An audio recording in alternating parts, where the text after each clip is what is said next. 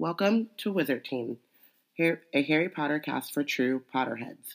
Usually, each week we discuss a chapter from the Harry Potter series, but today we're doing something a little different. I'm Robin. And I'm Bayana. Today we're doing a bonus episode, 49 3/7, Black Girls Nerd Out in London. We have some really quick announcements. Use the hashtag Wizard Team on Twitter to follow along. You can also tag and follow us at WeBlackAndNerds. We're posting some really awesome stuff on Twitter and our Instagram because we're in London. Submit to Hogwarts BSU and imagine life as a Black Hogwarts student. If you would like to submit, you can check out our website, blackgirlsnerdout.com, for guidelines. Love our blog, love Wizard Team, have a few extra galleons just lying around. Please consider donating to BGNO. We have a lot of dope things we want to do and are doing, but we need your help. If you go to blackgirlsnerdout.com/donate, you can find all the ways we take donations. Subscribe to our newsletter.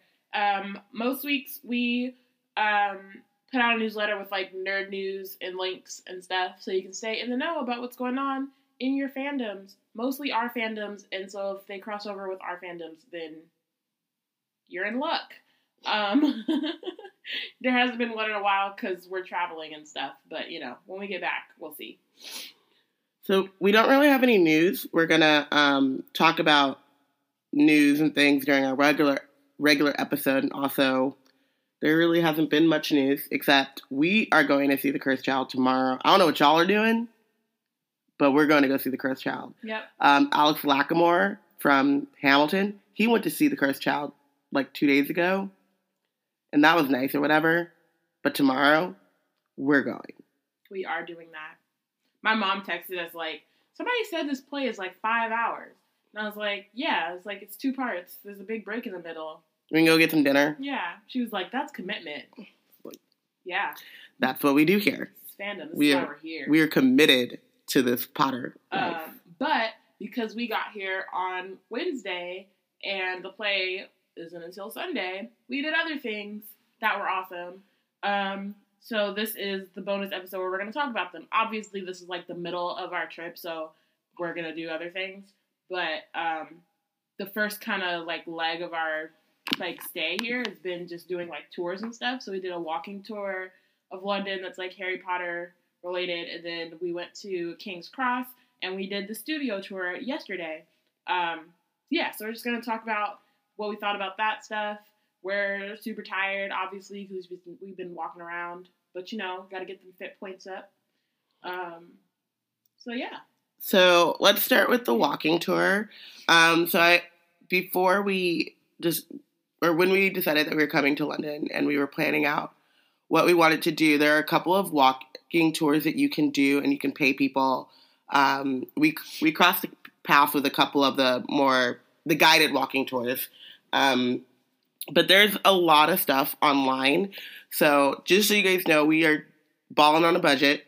And it was one of those things where you can find so many resources online of places to go and things to see that we just decided to do kind of our own walking tour. And I found one that was laid out direction by direction, stop by stop. And that's what we decided to try. I think the other thing with that, and like it's a thing that I feel like was in our heads we didn't realize till we went to King's Cross, which we can talk about more when we get to that, is also just we're a different kind of Potterhead in a way, and y'all know that. So like standing with a bunch of other people as they talk about like this one thing for, you know what I mean? Like it's also great for like to do a self-guided tour because you can like move in your own pace. And you can be like, oh, this is awesome, and like stay for a while, or you can be like, I don't really care about this and not go. As opposed to, like, you can't really do that when you're on a guided tour. One, because you already paid for it, so then that's a waste of money. But also because you're, like, moving in a group and all that kind of stuff. So yeah, and we could pinpoint the things that we really wanted to try to see, which we still haven't seen the Millennial Bridge, which I want to see, but I don't know. I'm scared of it. We have some time. I know we have time, but I'm kind of on the fence about that. But we really pinpointed on the things that we wanted to do and see, and we did spend a lot of time and not a lot of time on other things. So the one part of the tour was to go to the Australia House, which is the embassy house, where they filmed some of the movie. I think it was Gringotts, but it's an embassy, so you can't go inside, and they only film the interiors for Gringotts in there. So we skipped that because, okay, we can go look at the outside of a building in which they filmed Gringotts, but the outside wasn't what they filmed. The outside is what they filmed, so and we weren't. Look like Gringotts. Yeah, so. And it's a cool building, and it's pretty or whatever, but yeah, it's not Gringotts. It's not Gringotts. Yeah, and then there was like some weird stuff in the beginning where they were like, you can imagine what this thing is, and it's not really what it is. It was specifically Diagon Alley, which like Robin found her door, which was cool. But I feel like also the way that sometimes like the way it was written was a little confusing. Yeah, we were definitely walking around like, oh, this actually isn't a thing. It's just they're just saying you should imagine it. And then, it has a magical feel. Just, like we just walked 10 blocks for this. Yeah. Then there's other stuff where it was like, oh no, like this is like the thing. Mm-hmm. So it's also just, find, there's like a bunch of them online. So you also just like find the one that works for you. And be open-minded because you don't know, like when I read it and it seemed like, okay, yeah, this is a good one. But then when you're walking and things are like, oh no, this is weird, and the directions are weird. Yeah. The directions are really confusing walking, which, I don't know that until I get on the street, and I'm like, wait, make a left, right, what? Mm-hmm. One thing about the tour that I really liked, though, was the, like, leaky cauldron. It was basically, like, in between this step or these few things, there's the leaky cauldron, or what would be. Where do you basically figure out what you think the leaky cauldron would be located, because it's hidden from Muggle eyes. And then there were other places where, like, this is kind of the inspiration for. Right. And we went down one street where there's a Hardee's sweet shop, and they had a Harry Potter pack of sweets. So you could get a chocolate frog and fizzing with bees. Well, they're just called fizz whizzes or something like that. But yeah. And like Birdie Bots. And Birdie Bots and things. So you could do that, but also through this little alleyway, the specific one, because we went to one Hardee's and it wasn't the right one. But in this specific place, it was like, this is kind of the inspiration for what Diagon Alley felt like, and you could see it, and it was a really windy street, and there was a curve, and we were just like, wasn't there cobblestone? There were it was cobblestone. It was really like, you could see it and be like, oh yeah, this is like the inspiration for, or what she had in her brain when she was, or what we think she may have had in her brain when she was describing and writing. Right, stories. And so it was kind of cool because with the books, a lot of it is like just imagining what she would have imagined, and then there were like specific sites like that they filmed in for movies. So we did go to where they filmed like the Ministry of Magic scene with the Polyjuice Potion in Deathly Hallows Part 1. So we saw that because it was outside. Mm-hmm. And like we didn't get to Millennium Bridge. That's just because it was like hella far from where we were, and we were tired, and we wanted to go to King's Cross. So it's just kind of like. Yeah, it's like part imagining and part like actual like sites. We did pass the Sherlock Holmes pub, which was really cool. We didn't go inside, but like it's awesome, and maybe we should go at some point. I think we should. We should. I do think too. It's really, and this is something that came to me on the studio tour and stuff. There is the movie, and the movies are great, right? But we're not fans of the movie in a vacuum. Like, we're fans of the movie because they're based off of these books, and we're book fans. It's like, that's why the sites don't really. Yeah, it doesn't really translate. Sorry, I have a Muggle cold. But it doesn't always translate. And so, if you're ever thinking about doing a tour, be careful of how heavy they rely on movie sites and things, especially when it's like, oh, this isn't inspiration for like the Hogwarts Bridge, which the Hogwarts Bridge didn't exist. It was something from the movie. Right. And I mean that and the fact that like most of the movies were filmed at the studio in Leavesden, and they made most of their shit, which we'll talk about. But they made most of their shit, so it's not just going to be lying around London. Yeah. A lot of, and also, you know, we went to the outside of the Ministry of Magic, and there's no phone booths because that was a prop that they made and then took down. Mm-hmm. And the toilets they built and took down. So they're not just there. They're not working. Those things don't exist in everyday London. Right. So, but it's also, I think, just really great way to walk through London. This is my third time in London, and so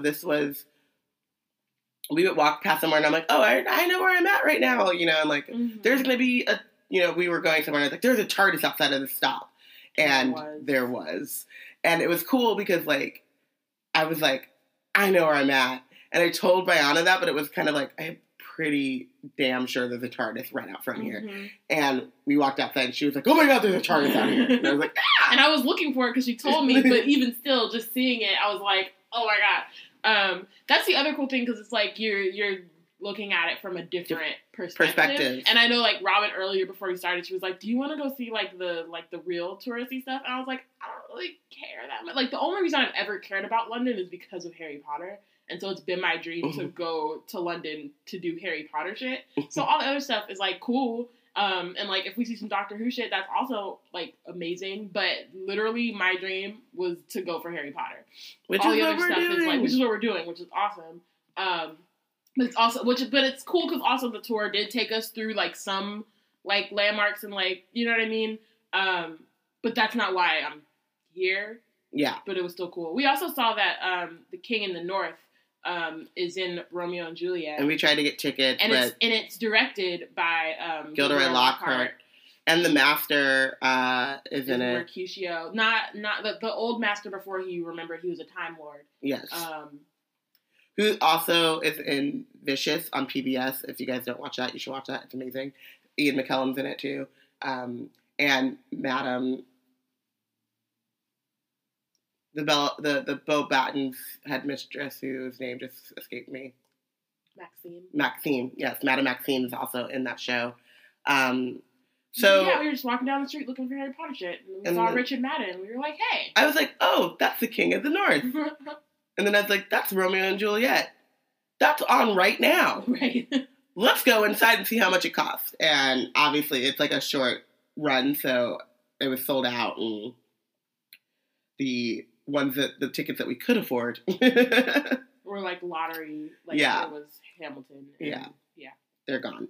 So we then left our walking tour. I think we spent probably like 3 hours on the walking tour, maybe before we decided to go to King's Cross.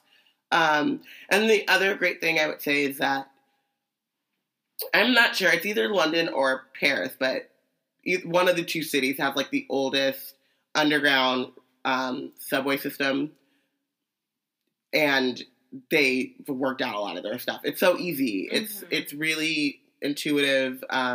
We get a little turned around every once in a while, but it's like there's signs, and they say a light to get off, which confused the hell out of me because it still doesn't make sense to me, that word for that meaning, but still. We minded the gap, and some of those gaps are scary because it's like you got to step up and there's a big ass gap in the middle. I'm just like, what is this? I'm like, I get afraid that I'm going to drop things in gaps, but yeah, like I just like, yeah. So those things, like I'm like, oh, I'm not afraid I'm going to fall. I'm just afraid I'm going to drop shit. Yeah. And they're really large sometimes. Some of them aren't, and some are just like, why is this like this? But it's fine. She's moving Harriet, her dragon, closer to her. I got a dragon, and I named her Harriet after Harriet Tubman. I'm on my third journal that I bought. I know, and we're going to a store that has, like, Harry Potter stationery, and it's, like, exclusive, so Robin's about to lose all of her shit and her money. I love stationery so much. I love graphic design. I'm so excited. So, anyway, back to our tour. So, we got to the point of the tour, and I can put on, I'll can tweet it out, the tour that I found, and it's a little bit old, which might have also been a thing. But I think it's just kind of, it's weirdly worded, and there are some things that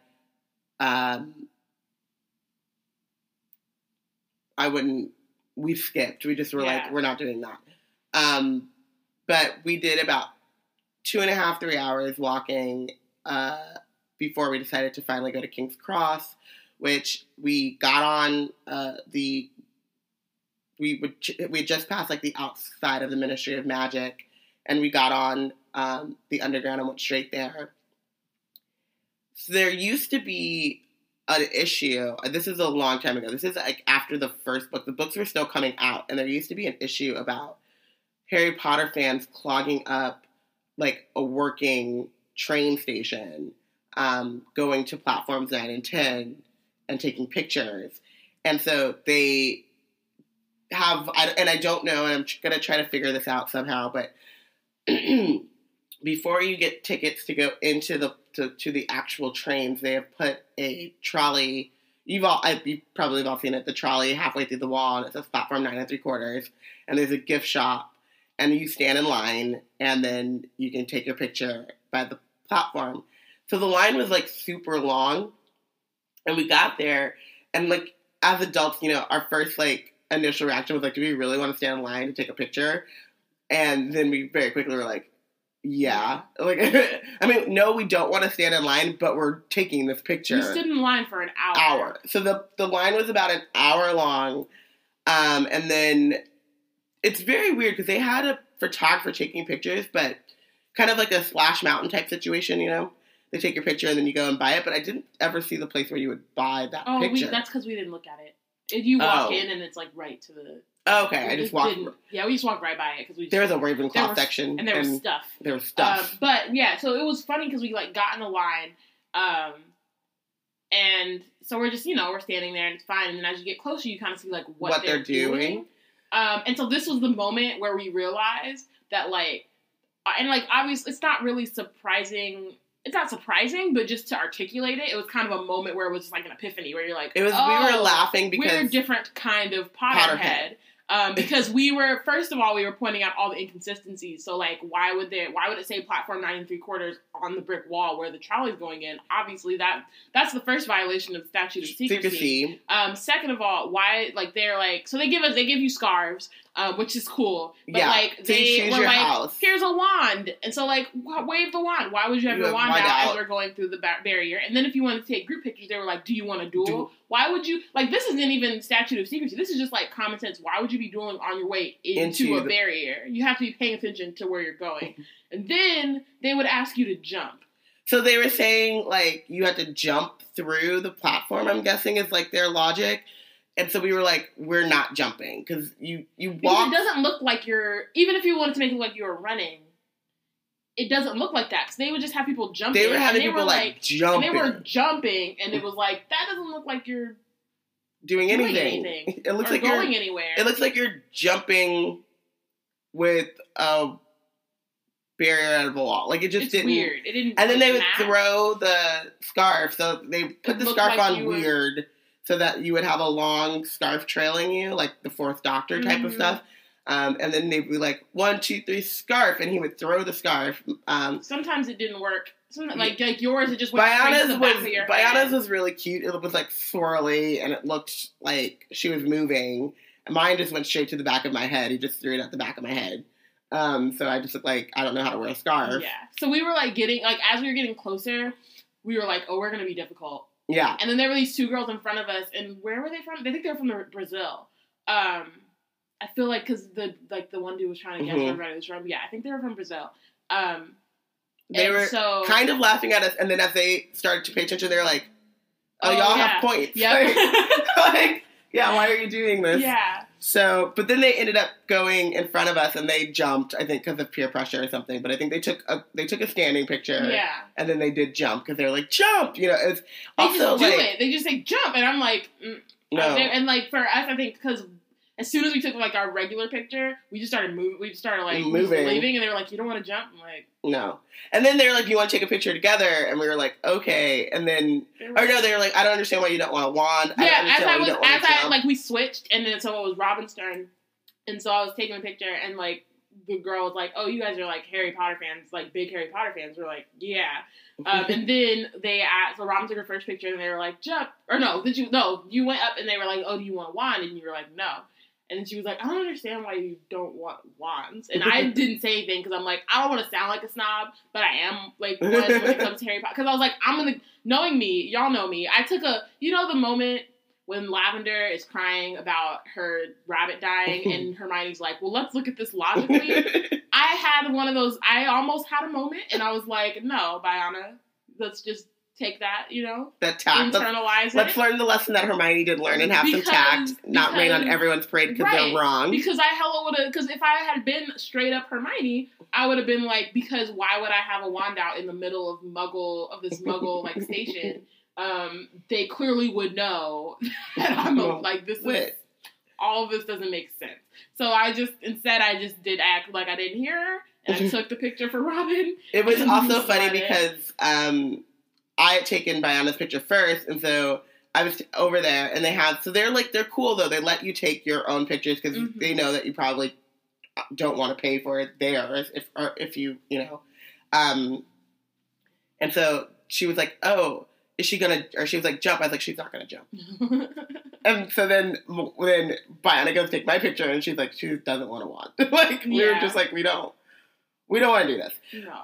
Also, I thought it was pretty funny, though. So we were waiting in line for an hour, and there was a guy, like a father behind us, who we had saw earlier on the guided Harry Potter tour. They had, like, passed by us, and we clocked his black dog shirt. And, like, he was taking a picture of his daughter, and we were like, this looks like because nobody, like, it wasn't like, people weren't in cosplay and stuff. There were, like, a few t-shirts here and there, so we were like, and, like, it was, it's like a random alley, like, corridor, and we're like, this is a Harry Potter tour. Yeah, because we were at, like, and we, like, asked, and they were like, yeah. But, yeah. The visitors' entrance, right, for the Ministry of Magic, which literally is an alley. So, we asked, and they were like, yeah.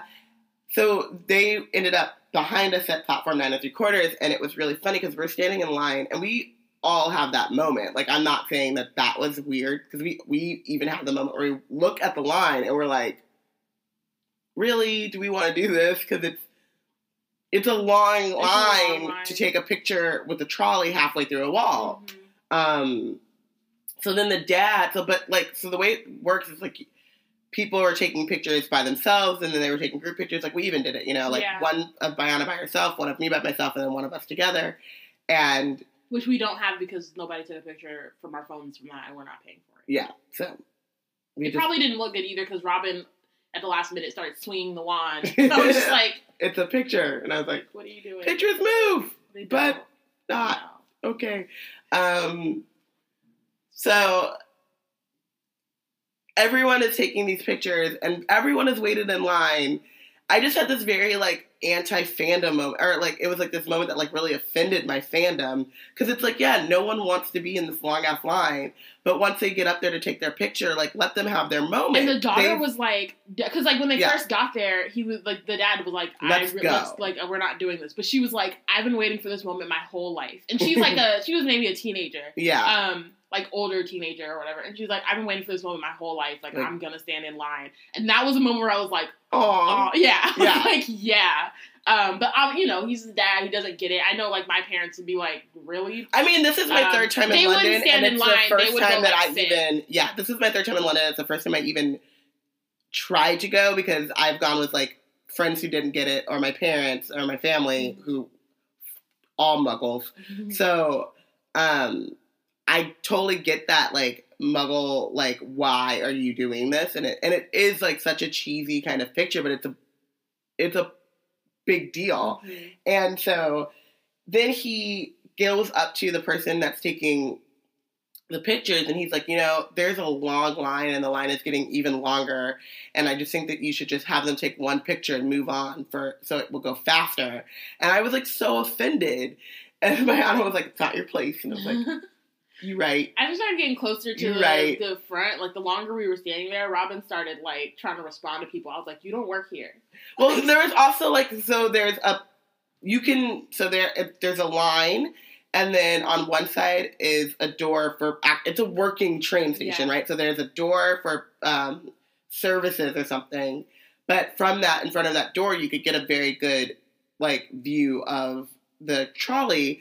And so some people were, like, taking selfies behind it, trying to, like, circumvent the line and still get their picture with the 9 3/4 sign, which, one, you're standing in front of a working station, and they were like, please move. And I already know also, because... you're in the background of the picture. Yeah, so I already know that the thought of, like, the workers there is, like, if this starts becoming a thing, they'll make us take this down. Mm-hmm. Because,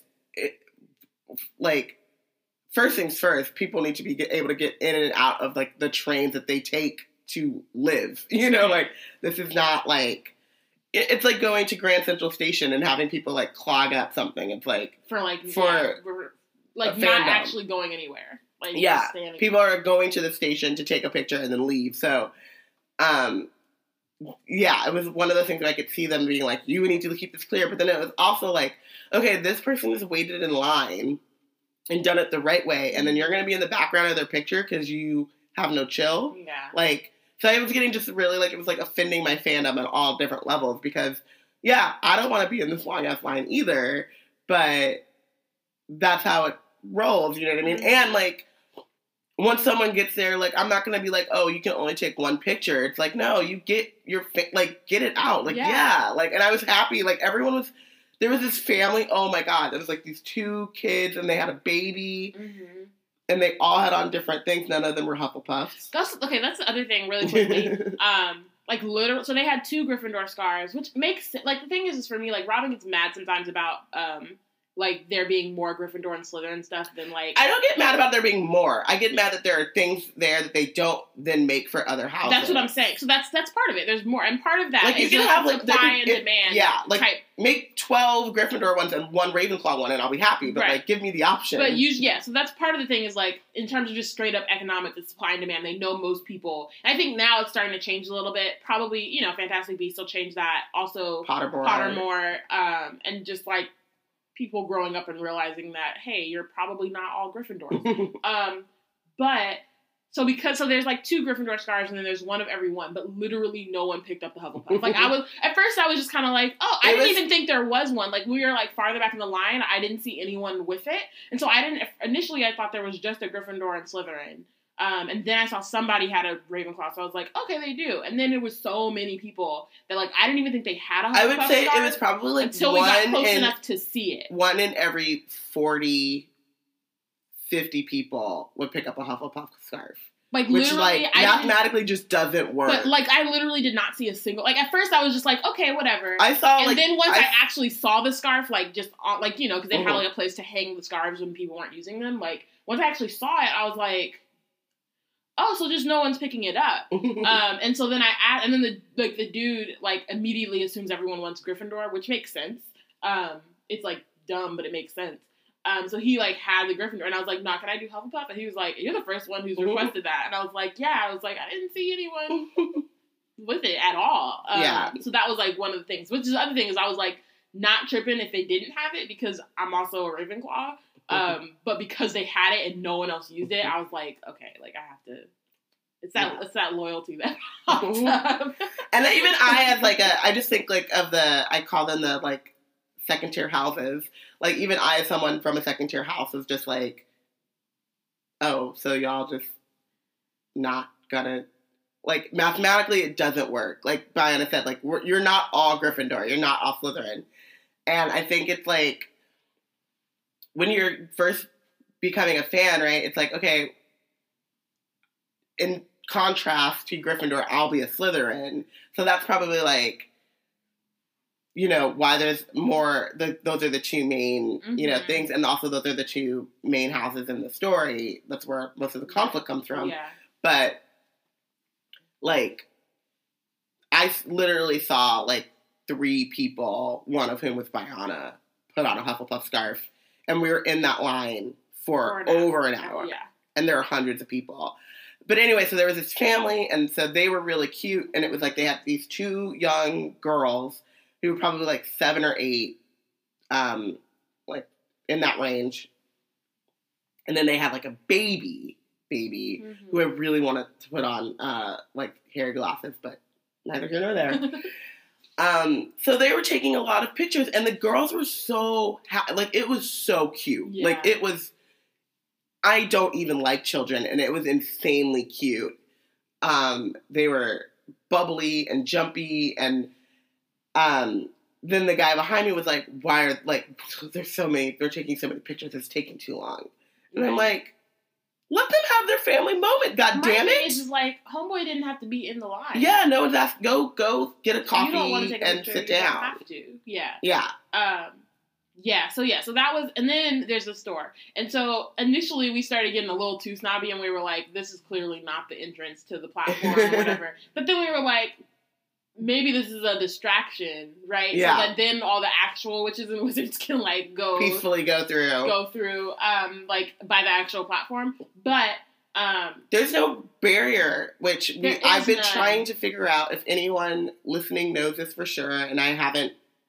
Obviously, like, it just dawned on me, and then I haven't been able to, like, do my research, but even the way that, like, she describes King's Cross, I feel like it's gone through a renovation or something, because I don't think, I feel like she wasn't thinking of King's Cross it was a different station that has a barrier like that. But she just named it? Mushed it together. Oh, okay. Yeah. Which I think is why they filmed between 4 and 5, between platforms 4 and 5. Mm-hmm. I still think that doesn't mean that, like, in the actual Wizarding world, like, they don't use, like, something between 9 and 10. Yeah, I was even, I'm even, like, saying, like, now the way that it works, it's just space between 9 and 10. The platform between 10 and 11. And then on the other... There's a barrier between 10 and 11. Yeah, sorry, yeah. And on the other side, there's no barrier. But there is, like, 2 signs between 9 and 10. So I'm still thinking, like, if you're magical, you can probably, like... It's an invisible barrier, or like a port key or something, and you just kind of disappear. You gotta do it stealth-like. And so that's my new headcanon for that. But we were picking out all of the things that were going wrong, or that were just weird and inconsistent. And I mean, to the other thing is, like, because we're, like, you know, we're close reading. We're, like, really in this at this point. Like, I was also thinking, like, as a kid, like, even if I had gone as, like, a teenager, I probably wouldn't have wanted to jump. The jumping made no sense. But I might have picked up a wand. Yeah. You know what I mean? So it's also that, like, then you start getting, like... But it was also, too, just, like I said, like, you get there and you're a little bit like, oh, this is, why are we in this long-ass line, blah, blah, and you're cynical. But then the closer you get, the more you're just like, it's magic and it's Harry Potter, and your, like, excitement overtakes you, and then you're just like, I'll jump if you tell me to jump. You know? I mean, I didn't jump, but you know what I mean? Like, it was it was so great to see, like, people in line with, like, frowns, or just like, ugh, you know, in line, and then as soon as they got up there, they were like, yes, let's do this. So I was feeling kind of like, oh, back to this whole, like, commercialization versus commodification thing, where it's like, this book series has always been very commercial. It's always been very popular. Like, Bertie Bott's have been out for so long. Like, probably after the second or third book, when it was like, oh, this is a thing, right? So were already, like, capitalizing on this stuff, like, early. I'm not so upset at that as I am at, like, certain things that I just feel like don't need a price tag, or don't need to be so... It was just a lot. Like, there was, like, 9 3/4 shirts, which was super cute. And then there was, like, Ravenclaw stuff and everything. Hufflepuff. There was, like, a whole sections for your house. You should, even if you don't want to go, like, take a picture and you're in King's Cross, you should go into the store. Yeah. Because, like, it's pretty small. And it's crowded because it's, like, hella people. But it's, like, they have really good stuff. They have really good stuff. But then there were, like, so there were I think earrings we were looking at, and I was like, Mhm. you can get these same earrings on Etsy, like made by a fan or Right. something, and they cost like half as much, and they're the Mhm. same quality. So that was like kind of the, like, For some of it, yeah. for some of it, it was just like, oh, this isn't like the best quality, and they're, you know, the price is whatever just because it's the Warner Brothers store or Mhm. whatever. So it was, I mean, that's just something that you have to, like, accept and be aware of, and it's a part of it, you know, but it still kind of bums me out a little bit because, like, I just feel like I don't want this thing that I love so much to be so capitalistic in this I mean, it weird definitely way. takes the magic out of it sometimes. Like, Yeah. there's some moments where, that's like, the thing, like, the Marauders map was like 40 pounds, and I was just like, I don't understand, it's parchment, but you could also Right. buy parchment. You could. You can buy parchment. It was really just paper, though. Yeah. That was, like, Rolled in up. sheets, yeah. But you can still buy it. Yeah, so it was, like, I don't know. Yeah, it was interesting. It was fun. Like, I would definitely do the store again. I probably Yeah. wouldn't stand in the, like, I got that picture, and that's cool. But I would definitely go to the store again. That's the other thing, is I actually finally have Harry Potter, like, gear, which I've never had because I never find cute stuff. Also, it's usually, like, just, like, in the U.S., just in random stores, it's usually just Gryffindor and Slytherin. And I'm like, well, I'm not going to wear that. And then, like, the basic Hogwarts shirts usually aren't that cute. Yeah, I got a cute Hogwarts shirt.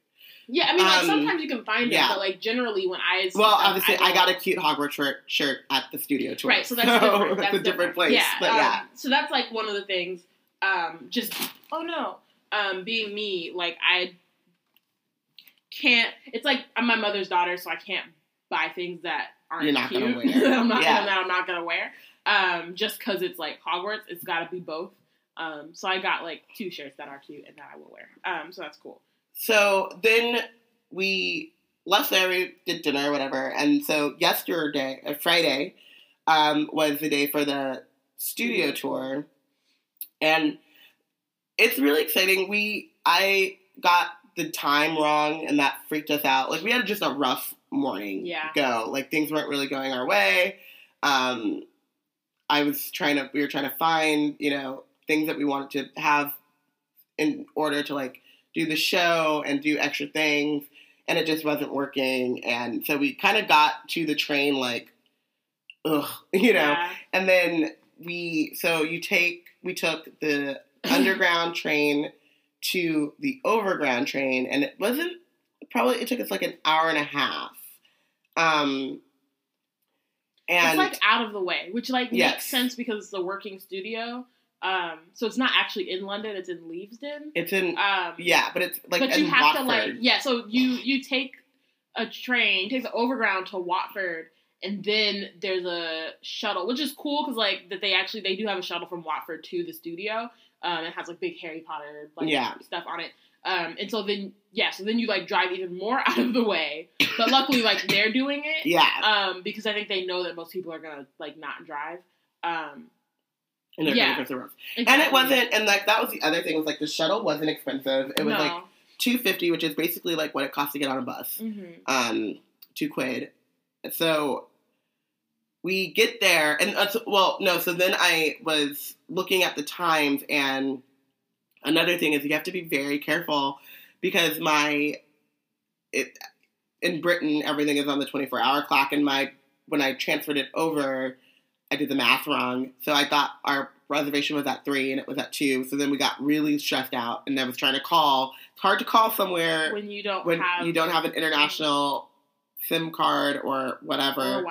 Or Wi-Fi. Yeah. So I ended up using an app. We've been using this app back and forth because it's cheaper to text or to message through that app, especially if you have Wi-Fi. It's free than it is to like use your phone, because we didn't get SIM cards. And so finally get a hold of them, and they're like, oh no, it's fine, just come whenever. I think they do like times to kind of help space out the crowds. Yeah. So don't come late if you if you can. If you can come on time, but if you do end up being late, then it's like not a big deal. It's not a big deal. But yeah, don't like buy don't buy a ticket for like a different day and then be like, oh well, Black Girl Nerd said it's not a big deal if I bought my ticket on Saturday and I come on Friday. Like no. We were like an hour and a half late. Also, I would go earlier. Yeah. Because like we set our thing for like for 3. 2. Oh yeah. Was like the initial, like our actual reservation was 2, and we were in there for a good like 5-6 hours. Yeah. So they told us, and this is another thing about our fandom. They said it should take about 3 hours, and we were in there for 5.5, 6 hours. Yeah. And I still could like there are things that I don't feel like I really looked at enough. Yeah. The Black's tapestry was like that was a moment where we were like we took a bunch of like detail. We were like actually looking at it. We were asking questions, and the girl was like, "Oh, okay." Because that's the other thing that like it's funny because nobody expects us to be like not only do you not encounter like real like analytical Potterheads very often, but you also don't expect them to look like us. Yeah. So that's the other thing is like we get there and we're like, okay, so like this isn't. So what's going on here? And like, did you actually do like actual questions? How versus correct is this family tree to Joe's family tree, or is it just something that they made to look good for the movie? Right. Or we were asking like those kind of questions, and I think too it was beautiful because there was so many different people. We were like taking pictures for these Japanese girls, and they were taking pictures for us, and they were like, I saw a group of like French students, and they were multicultural as well, and like there was like so many different people, but we were definitely, I think, the only 2 Black Americans. Yeah. And not very many Black people. I mean, there's just not very many Black people in general. But of all of the Black people, we were the only Americans. Mm-hmm. And so I think that we were getting some looks like, oh. Yeah. Okay. It was like, okay, they're cute. They got their little, like, we had our, like, Harry Potter gear on or whatever, and then it's like, no, they're, like, in it. Yeah. Yeah, so, like, we finally got in or whatever, and it's really cool to see just, like, how much they built. And so, yeah, it's just, it's amazing. It's, like, one of those things where, like, like you were saying, anyone would want to go, like, whether they're into Potter or not, would like it because it's so, like, artistic, and there's just so many things that they, like, crafted by hand, or, like, they're like, yeah, this took X amount of days to do. There is a spot about, like, special effects and, like, CGI and stuff, but, like, most of it, they built it, and then they did, so it's, like, part of it, they were saying... Like, for example, for, like, the Dementors, like, they built Dementors and models, and they were going to film them through water so they would get this, like, look. And they did the whole process, and they were like, okay, that took 3 days, and it was one Dementor, and so we're going to have to do this through CGI. Right. And then there's, like, also, like, they built an entire, like, they built a Buckbeak. Yeah. And an Aragog. Yes. Aragog was... There's a Hungarian horntail, like a full model that's not to scale, but like a smaller version, and then there's like a huge head, that's like to scale. There's a Mooney. There's a Padfoot. I got to almost pet Padfoot. There's a creature. Like the mermaids, the Grindylow, like the Inferi, like there's all of it. They're full cast of like Hermione, when she's in the water. Like I think that's what they use. So the Dobby was rude. It was really rude, y'all. It was rude. But no, so one of the things that I was thinking about was that I was a film major, and I will continue and forever give these movies shit for their inconsistencies with the book. Wait, but I know I have to find the picture now, but I know who to give shade for the Order of the Phoenix, because it was... This dude wrote... So they have, like, the screenwriter who wrote every movie except for Order of the Phoenix. Yeah. And so the one who wrote Order of the Phoenix, let me find the picture, because I saw it and I was like, Harry Potter. It's your fault. But yeah, no, so while she's looking for the screenwriter, as a film major, and I will, like, you know, there are so many issues with the movies as adaptations, but I think for the most part, I think we've said, like, as adaptations, like, I give the movies, like, an A+ job, but it's just, it's my favorite book of all time, and it means so much to me that any deviation, I'm like, why? But I know why, but why? Mm-hmm. So as a film person in general, though, it really, like, stoked that, like, love in me of, like, how artistic and collaborative film is, and, like, how much mastery goes into everything. Like, when you walk into the house in Privet Drive, they hand wrote some of the shadiest awards for Dudley on the wall, and, like, you won't necessarily see them in the movie. You might see his name because it's written big, and you can tell that it's a award, but you're not going to notice that it's the award for eating all of his lunch. Eating all of your lunch. That screenwriter, by the way, of Order of the Phoenix is Michael Goldenberg. Give him all your shade. Steve Kloves wrote all of the other ones. Yeah. He burned down the borough. He did do that. He did burn down the borough. But yeah, so initially, the first thing you see is the Great Hall. Which, can we talk about? We may want to keep, like, some surprises for people for, like... But the way that they show the Great Hall was just... Like, they do a very good job. So, one of the things is, like, they put you in these kind of, like, shoots, I would say, to kind of crowd control. So, you go through, and they introduce you to what you're about to see, and then you start the tour, and then they pull in another group of people. I think just kind of, like, to give breaks, and so the crowds are better. Yeah, they're really, like, the way that they, like, logistically, it's done really well. It's done really well. But there is a woman who was going it, like, she's, like, our introductory person. It's a self-guided tour, but they have 2 spots where they really, like, talk to you. Mm-hmm. And she, like, goes through the whole thing, and they show a video, and then you go to start the tour. And she was so enthusiastic and, like, bubbly. And I was, like, telling Bayana, because I'm miserable and crabby all the time, and I can't do, like, cheery. I was like, that woman was so happy and cheerful and energetic, and she does that X amount of times a day. Left. She was only in that room, so we left, and then she do it again. And I could kind of hear her because of the way that we were. I could hear her being like, "Hello!" Like, you know, starting to start it again, and I was like, "That's amazing." Yeah. And I think that's partly because she's really good at her job, but then it's also partly because she freaking works at Hogwarts. Like. Right. It's so magical. And, so the way that they, like, do the entrance, they show you, like, a video, and then you're, like, just start the tour on your own. But the Great Hall, you get to see, like, the doors to Hogwarts, the suits of armor that are carved in the walls of Hogwarts. And then you walk... Or, like, the entrance hall. The entrance hall, yeah. And then you walk straight into the Great Hall. So from that door where McGonagall is, like, telling them they're about to be sorted, and then she opens the door, like, that's the door that you see. Yeah, and then you kind of, like, you get to see kind of, like, the, you know, like, the wardrobe for each house, the place settings for, like, the tables. Which were very detailed. Like, they had hogs' heads on the, like, water pitchers, which, in,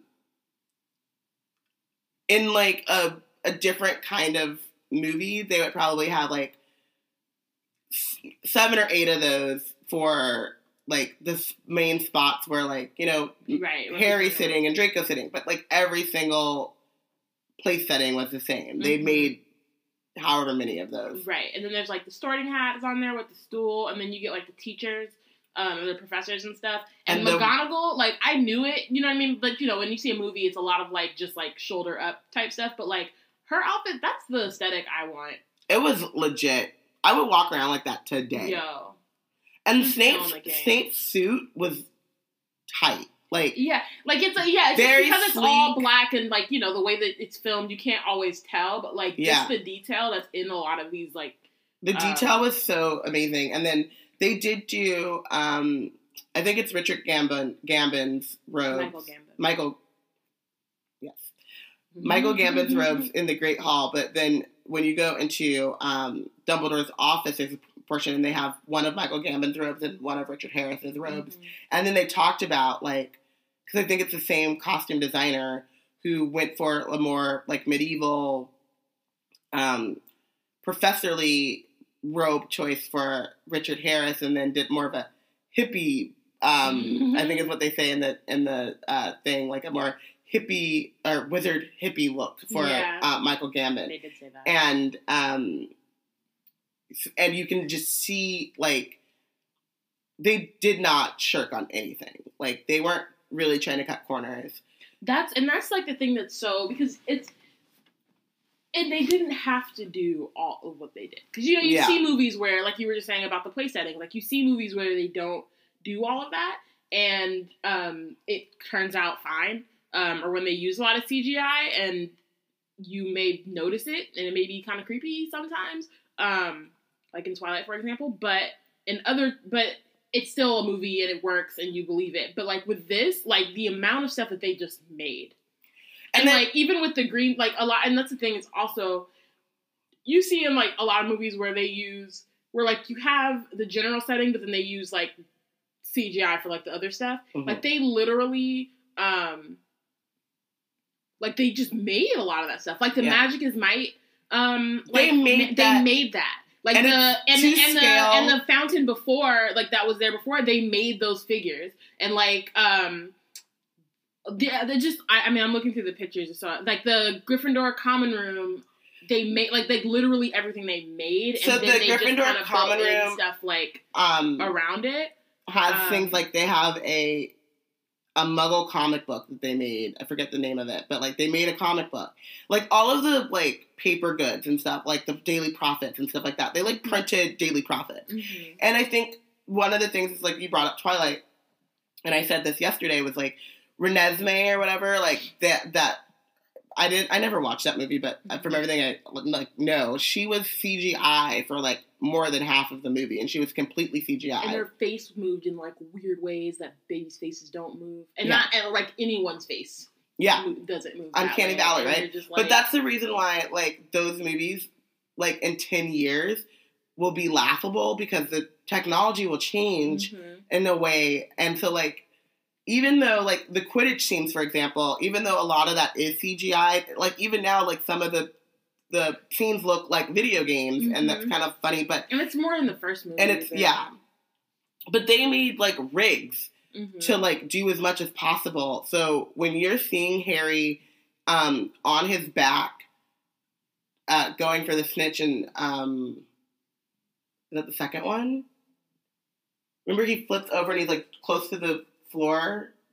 Oh, it might have been the second one. I think it's the second one. But, like, Daniel Radcliffe is on a broom that flipped and, like, moved. And, like when they're dodging bludgers, or, like, Malfoy passes Harry. Like, all that stuff, actually, they did as much of that as possible. Yeah. And then we're like, okay, now we have to add some stuff. But, like, even the Great Hall, like, the only thing in the Great Hall that we didn't see was the ceiling, because that's green screen, because and she said, because, you know, making planets and stars that shift with the hours is a little bit too labor intensive. And it's like, yeah, of course. But the way she said it was like, that if it had been easier, they would have done that shit. They would have tried it. So you walk through the Great Hall, and then you are introduced to, like, the directors, and they kind of talk to you about, well, you see the producers and the screenwriters, the two screenwriters, and then the directors talk to you about, like, what they were doing and how hard, and it was really cool to see Chris Columbus talk about working with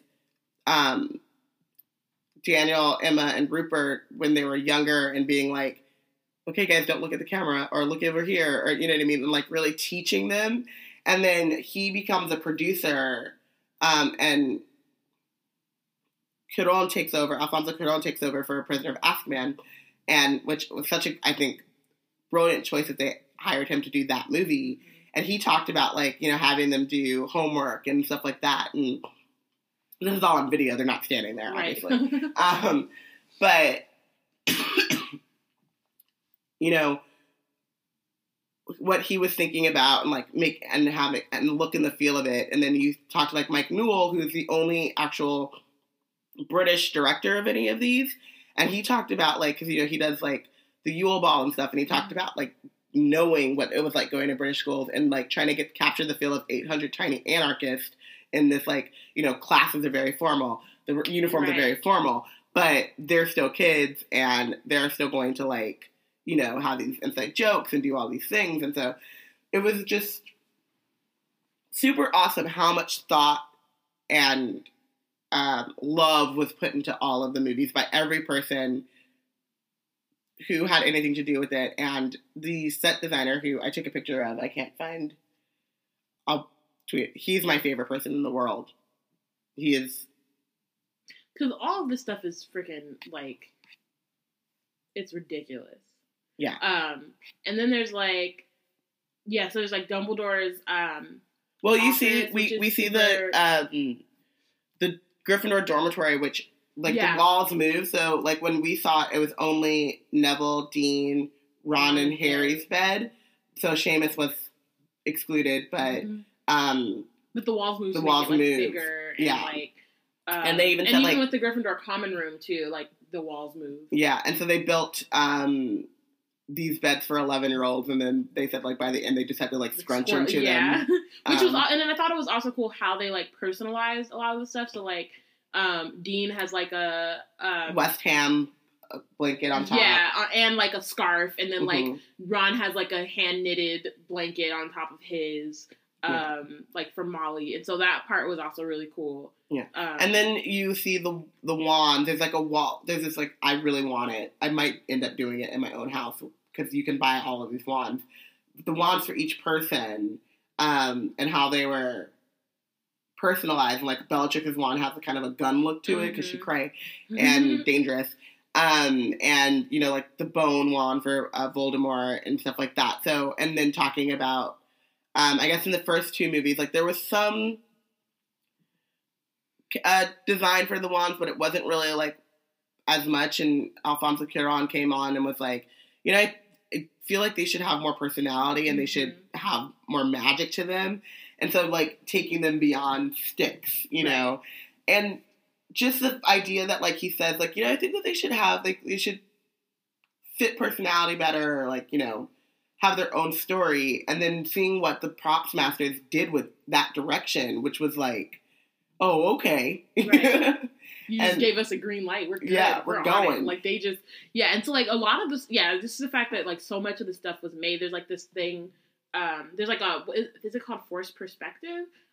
For the Leaky Cauldron in Prisoner of Azkaban, like, the hallway, when Harry and them are staying, it's not, like, an actual hallway. It's, like, this weird, like, prop setup where it's, like, it's just, like, designed in a way to make it like there's this long ass hallway, but it's like maybe 8 feet of like long. So that was really dope. Then there's like the Mayor of Erised. All the paintings and like portraits are actually like oil painted. And think about like how many people got paid. Like and I say that in like a beautiful way, right? Like how many jobs and stuff. Like so this like Leavesden is a working studio, and it kind of like if you've ever been to Studio City in LA, right? So there's like the 3 studios, and everyone there, like even if you don't work at the studio, like you work at the restaurant that has a bunch of people coming in and out because they work at the studio, or you work at, you know, the butcher, and someone comes in and is like, I need a bunch of bones for props for Harry Potter, like they're gonna go in the potions room, you know, or whatever, and you're a artist, and they're like, hey, you want to make some oil paintings, portraits? And like they had like producers sit for portraits, and they would sit for the one, and then they would come back and do the other so it would move. So they had like frames that frames that were green screened so that like the portraits that moved would move, and then they had other ones that were just portraits. Literally all the ones in Dumbledore's office of like the headmasters, they're all sleeping. Yeah. It's really cool. And then they like did some treatment to it too, right? To make them look older. So they like made an oil painting, and then they distressed the paintings to make them look old. And then there's all of these like books in Dumbledore's office, and there's stacks and stacks of books.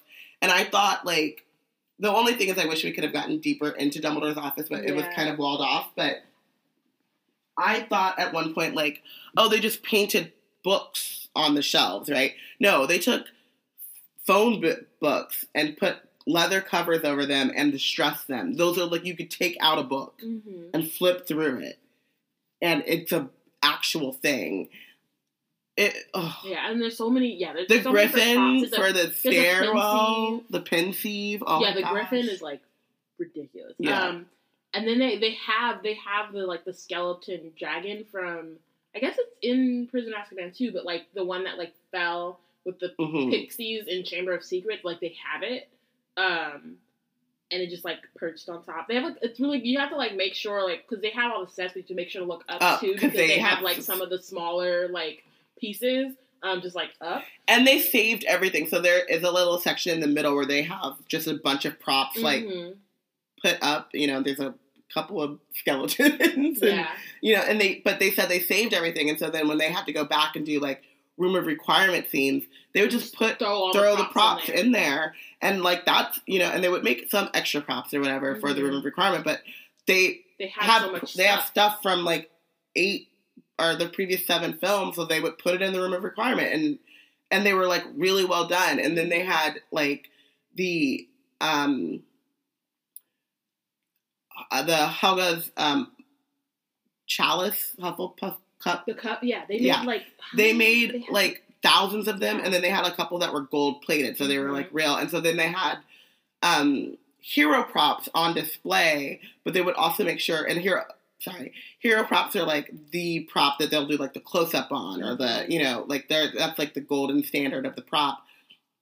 They also have like, you know, they had pictures of all of the animals, so there was like a hero Hedwig and a hero, because those are the ones that like Crookshanks, and then there's like they all have different personalities, which was like cute to look at, and it was like, this one is good for standing and looking pretty, this one is good for being held, this one's good for chasing scabbers, this one's good for like being on Dan's arm, or like this one's good for flying and carrying letters. Like there's just so many specific things, which is really cool. And then and then with the props, like even that, just like that scene in Bellatrix Vault, like those are all real cups. Yeah. And like, then they have the CGI is it flying and shit, but like they actually made those cups and edit them in later. And so highlights, because I want to I did my highlights. Hagrid's hut. We left our chocolate. We brought chocolate and socks, and then we left them in the hotel, because that's how our morning was going. Our morning was so bad. Essentially. Hagrid's hut was definitely great. The Burrow kitchen. There's like moments where you can wave your hand over a thing and then make the stuff move to like the knitting. If you go on our Instagram, I posted a video of like the knitting needles moved and the chopping carrots and the iron and the washing the pan, the dish in the dish sink. Sorry, Malfoy Manor was super creepy, but they like recreated the scene at the beginning of Deathly Hallows Part 1 with like Charity Burbage hanging over the thing, and like. But the model of Charity Burbage is so realistic, and it's kind of scary. Like at one point, I had to double check with Brianna. I was like, no, there was an actress, right? Because she wasn't just like laying lifeless like that the whole time. Because I thought that whole thing was fake. Like that wasn't a person. Right. And she was like, no, there was an actress. I was like, okay, because I'm confused now, because it was so real, like lifelike. So one of the things that they did, I'm like too far. I'm excited and I'm moving around. So one of the things that they did to like show off the costumes and stuff, they would have models in place of. So they had like Voldemort. They even did like the model's arm like kind of hung the way that Ralph Fiennes' arm like hangs. It was weird. It was like, this is Voldemort. Like you could tell, like it's not just like a mannequin with the gear. It's like they're like kind of taking on the life of like the actual person. And so they had all of these mannequins around, and they even put some of the hair. So like Lucius with his like the wig that Jacob Isaacs wore. And they're all sitting around the table, and then there's a long ass Nagini like coming from the side. And then Charity Burbage was like hanging over. I have some pictures of it too, so I'll post those. We're gonna post so many. We took so many pictures, and we posted some of them, but there are a lot. There are a lot, and they'll be coming. Dumbledore's office we talked about. Oh wait, there was this one. So like right above the black tapestry, like up top, there's like the gravestone for the riddles. Oh yeah. And so I overheard like one of the tour, like one of the people who worked there talking to someone saying that like they put it up there because the dates are wrong and they didn't want people to like nitpick and shit. Which is real, because I would have been like later in when we went to Privet Drive, one of the awards for Dudley's in 2001, and we were like, no, that's wrong. So they and then there's like the ministry too. Yeah, so that's where I was going to. Cool. So then, so you leave Malfoy Manor, and it's just like this one set. And then there's Borgin and Burke's like right behind it too. And Borgin and Burke's, and then you get to like the ministry sets. And so what they did too was like they talked about the ministry set. They have up like the main props, but the whole thing, which is now jam packed with all of these props and stuff, that during filming, like that wasn't there. So they were talking about how large that set actually was, right. And it took up like the whole like studio basically. So now that it's just the tour, you know, they have like the highlights of the set, but it was so large. So they had the first like the fireplaces for the flue powder, and then the fountain, and then you turn like, so you're turning this corner, they're kind of like following along. And there are a lot of moments like this just in general on the tour where you're like looking at one thing and then you turn around and you're like, oh. Yeah, so you turn, so this is also kind of how it went. So there was like the Malfoy Manor, and then there was the black tapestry. So we were like heavy into the black tapestry. Like I was looking for Sirius. I asked her, like, we were talking to her, like, did they paint his face and then blast it, or you know? And she's like, well, we didn't know who that person was. Like Narcissa's face is wrong because they didn't. The actress for her wasn't cast yet. And then like Bellatrix and like Sirius wouldn't have been on there anyway because they CGI'd the ones who they CGI'd in the people who were already cast so that they would move and like and they had like the actual face. Yeah. So we're like in there, we're talking, and then we turn around and we're in the ministry, and I'm looking at the fireplace. Actually, and every time it was me, like Robin. Yeah, and I look up and I'm looking at the gravestone, and she's like ahead of me, and she'd been ahead of me the whole time. I like circled back a couple times. Yeah. And I was like, I have to go back. Usually I was like ahead of you, and then I would like keep an eye. I would like look around, like, okay, she's like near. There was only one moment where I like actually lost you, and I was like, well, we're all going in the same direction. And we'll find each other. That might have been because I went back to the potions. I circled. I was like, I have to go back. Yeah, no, I was. Because that's the other thing is I move like much faster. Just in general, like even like in museums and like places where you like have to look at stuff. Like once I've seen everything, then I just keep moving. Also, she has really good eyesight, so she like could read the things, and I was like, "What does that say?" But so I'm looking up at the gravestone, and she's already moved ahead of me, and she's like, "Robin," and I was like, "Huh." And like this happened a couple times. It did. Especially every time I was right too. Especially when we were in Diagon Alley. But like, and then also the other one, they're all rude. Yeah, all of them are rude except for Diagon Alley. Yeah. So, but the problem is that like you're looking at something amazing. So the idea that like Robin, like you don't even know yet. I'm like, whatever. Look at this thing. So then I turn around, and it is like it could be outside. Like they paid sculptor, like craftsmen. This sculpture it's beautiful. I know that like, and it's I said like terrible. Yeah. But and Brianna looked at me and I was like, well, not the sentiment, but the it's beautiful. Like it's so good. Like, but like the magic is might, like the statue. Yeah. And like you go up close and like the people are actually, like, there's faces, and there's, like, it's creepy, but it's, like, really well done. And then you turn around, and then there's Umbridge's office. So there's lots of rude things happening in the same area. And, like, the emotional journey that you go on. Because that's the thing, is, like, some of it you're just, like, this is really cool, and, like, I'm really interested in it, and then you turn around, so there's, like, there are, like, certain moments where, like, I had a visceral reaction, where I was, like, oh my god. And like most of the time I just gasped. I was just like, I just couldn't, like, oh shit. Like, and you know you're gonna see it because that's what you're there for. But I didn't, like, some moments where like, oh, I didn't realize I was going to have, like, a real reaction to it, other than being like, wow, that's really awesome. Yeah, so, and then there were certain points where it was kind of telegraphed. So, like, we see Umbridge's office, and we're doing all that stuff, and you see the inquisitorial... Which I started, because those aren't really high up, but I'm like, this is the wrong number. There weren't that many. Like, there is no number one. And then I was like, okay, let me stop. But it was great that you could even do that. Like, that they took such care and detail that you could nitpick about the how many little things versus just like the fact that they were made and they were really cool. Like, they made them. Right. It wasn't just one and they just then copy pasted on the computer. Like, they made 100 and whatever. Yeah. So then you start to go towards the Hogwarts, and you're kind of, I think there's a sign, and then you're seeing like all of there's like posted pictures and stuff on this hallway, so you kind of forecast it like, okay, we're about to see this thing. So I took a video, which I think is up, of like the Hogwarts Express reveal, but still you're in your head of like, okay, this is a movie studio, so I'm going to see this tiny little train that's going to be really, this model of the train that's going to be really well done. It's like an actual train. It's an actual train. And they didn't build it. It was like a train that got retired, and then they brought it back. Yeah. But they changed it into the Hogwarts. They painted it and did all, but and then you could walk through. Train. We didn't walk through the train because it was like they didn't film the interiors there.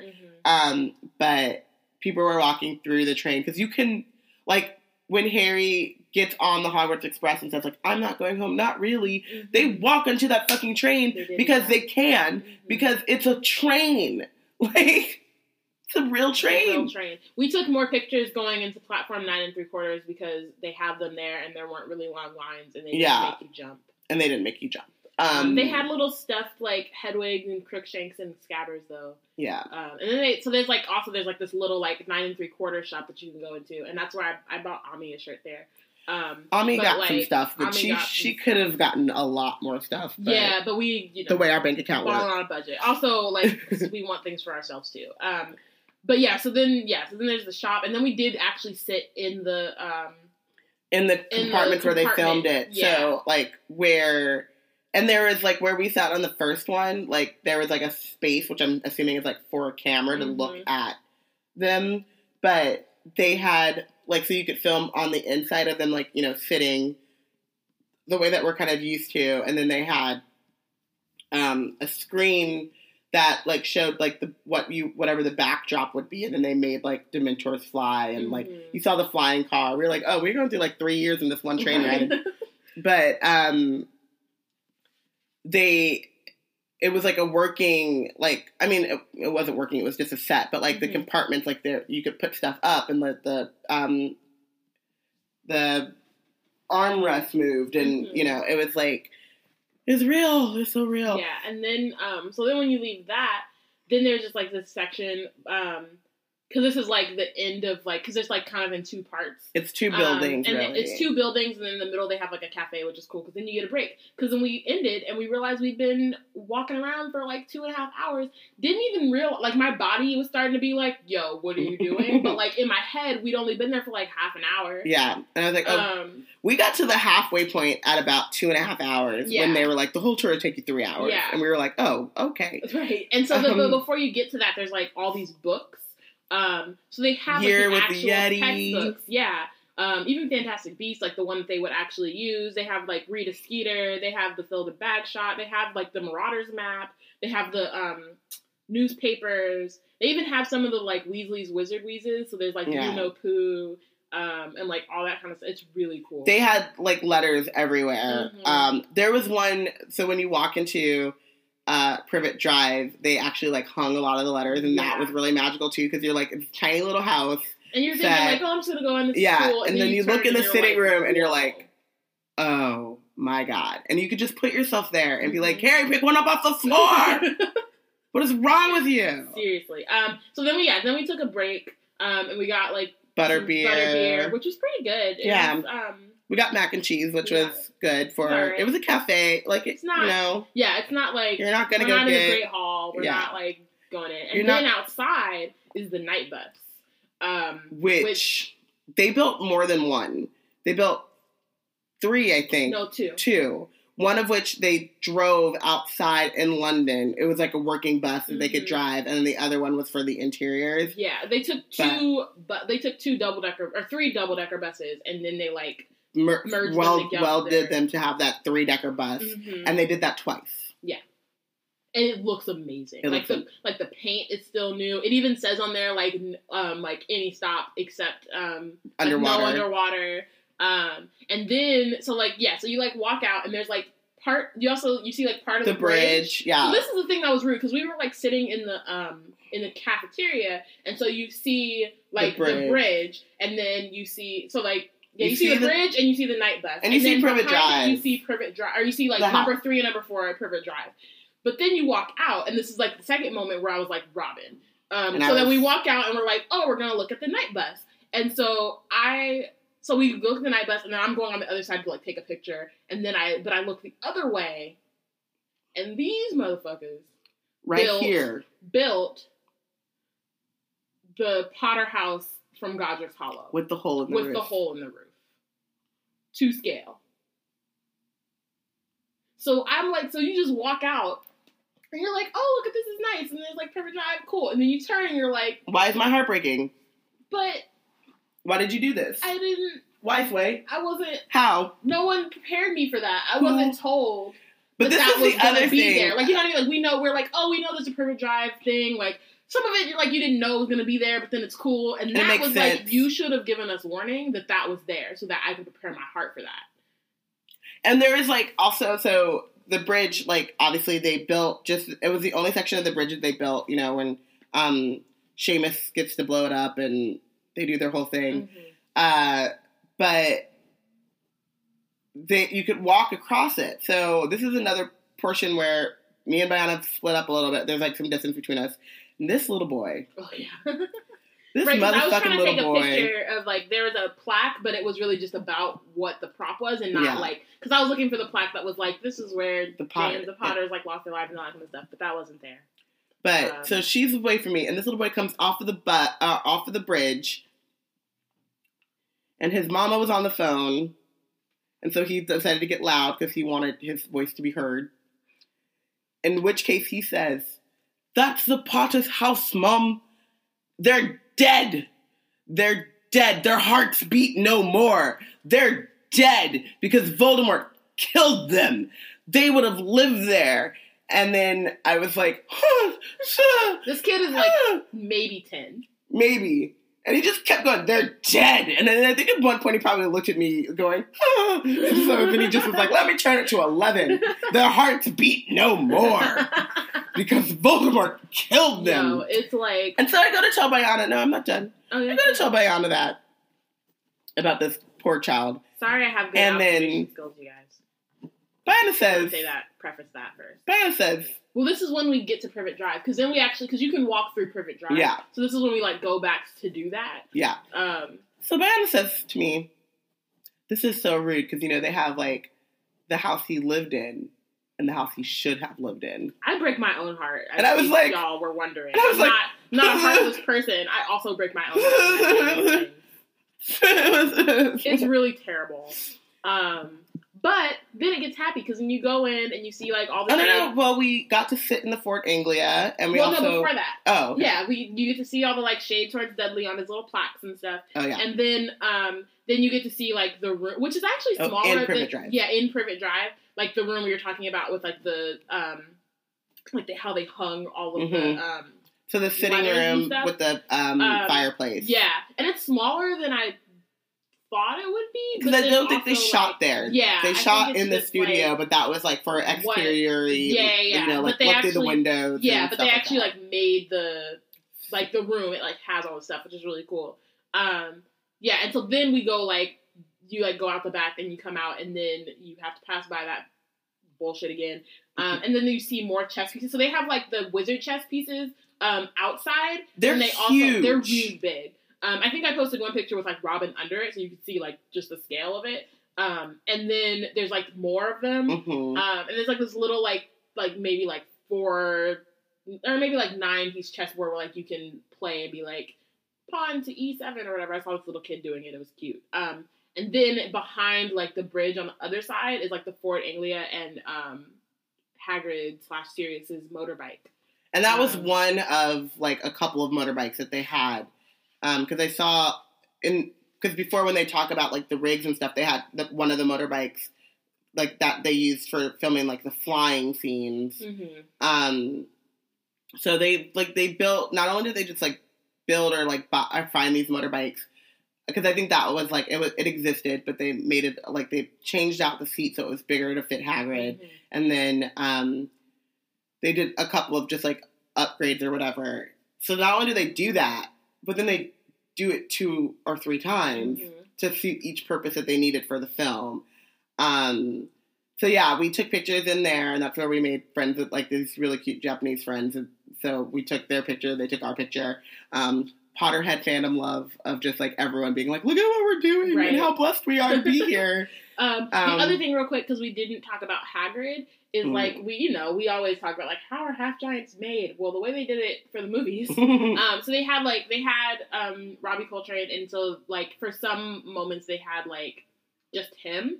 And they would film, like up for him and down. And then they also had a double who was, like, 6'10". And they were like, but even that's not big enough. So then they had the double on stilts.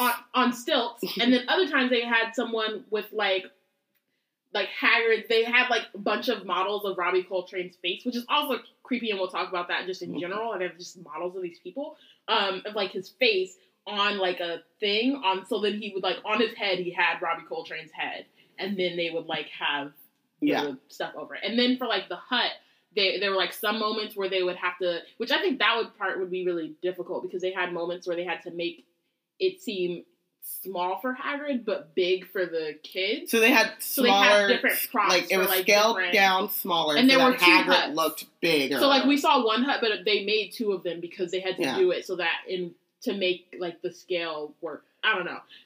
So in science and math and, like, awesome shit. Hagrid's hut number 1, everything was scaled down smaller so that when Robbie Coltrane is walking around and stuff, he looks bigger. And then in hut number 2, everything was bigger so that when when the trio come in, everything looks bigger and they look smaller.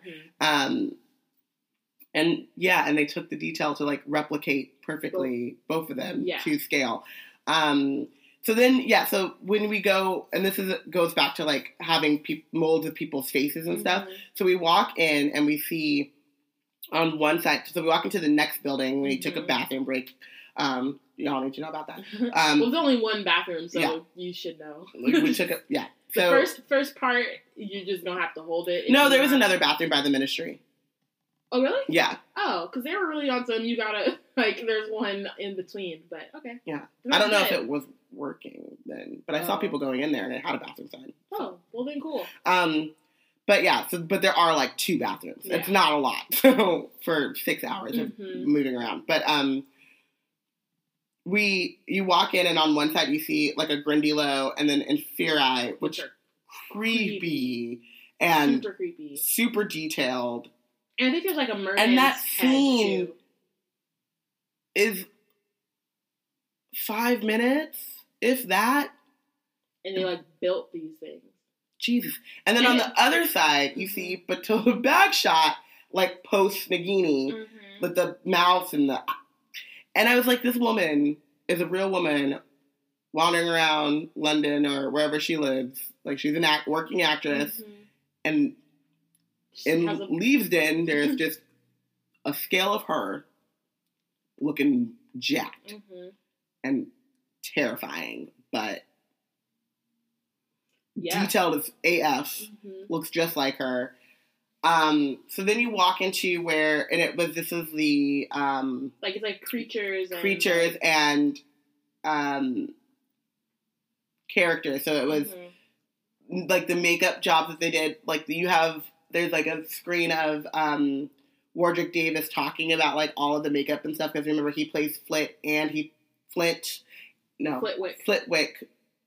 Yes, gosh. And Griphook. So he plays Flitwick and Griphook.